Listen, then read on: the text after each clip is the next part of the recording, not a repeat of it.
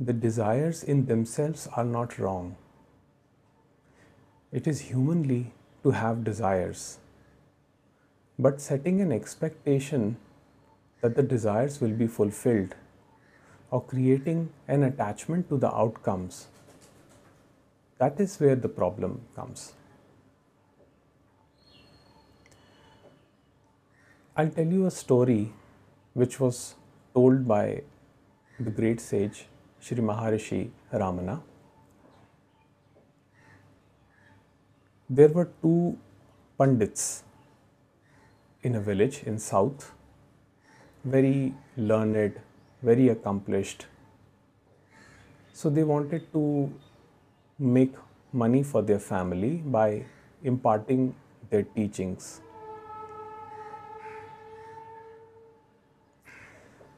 So they decided to go to a city called Varanasi. In those days, it used to be called Banaras.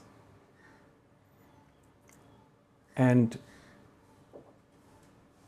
they started their journey, but midway, one of the Pandits died, but the other one continued.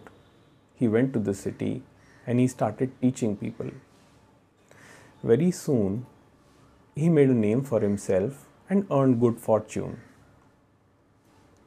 So there was another person known to him who was going back to the village. He was supposed to pass through the village of these two Pandits. So this guy, he asks him to deliver a message. He told him that he should tell the family of the deceased Pandit that their son has died, and he should tell his family that he has earned good money and he'll be coming soon to see them. So this guy, he goes to the village, he meets the respective families, but since he didn't knew them too well, he by mistake interchanged their names. And as a result, what happened was that the family that was expecting their son to come back with riches was mourning his death. And the family that was happy and ecstatic that their son has earned riches didn't know that the son died. So the feelings of pain and pleasure that arise due to desire has got nothing to do with objective reality. These are just mental states. And you can see the very impermanence of desire if you look at your life carefully.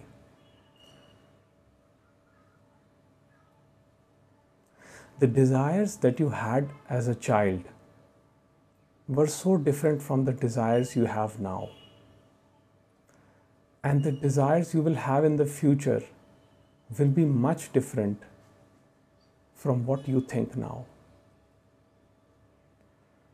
So the problem is not having desires.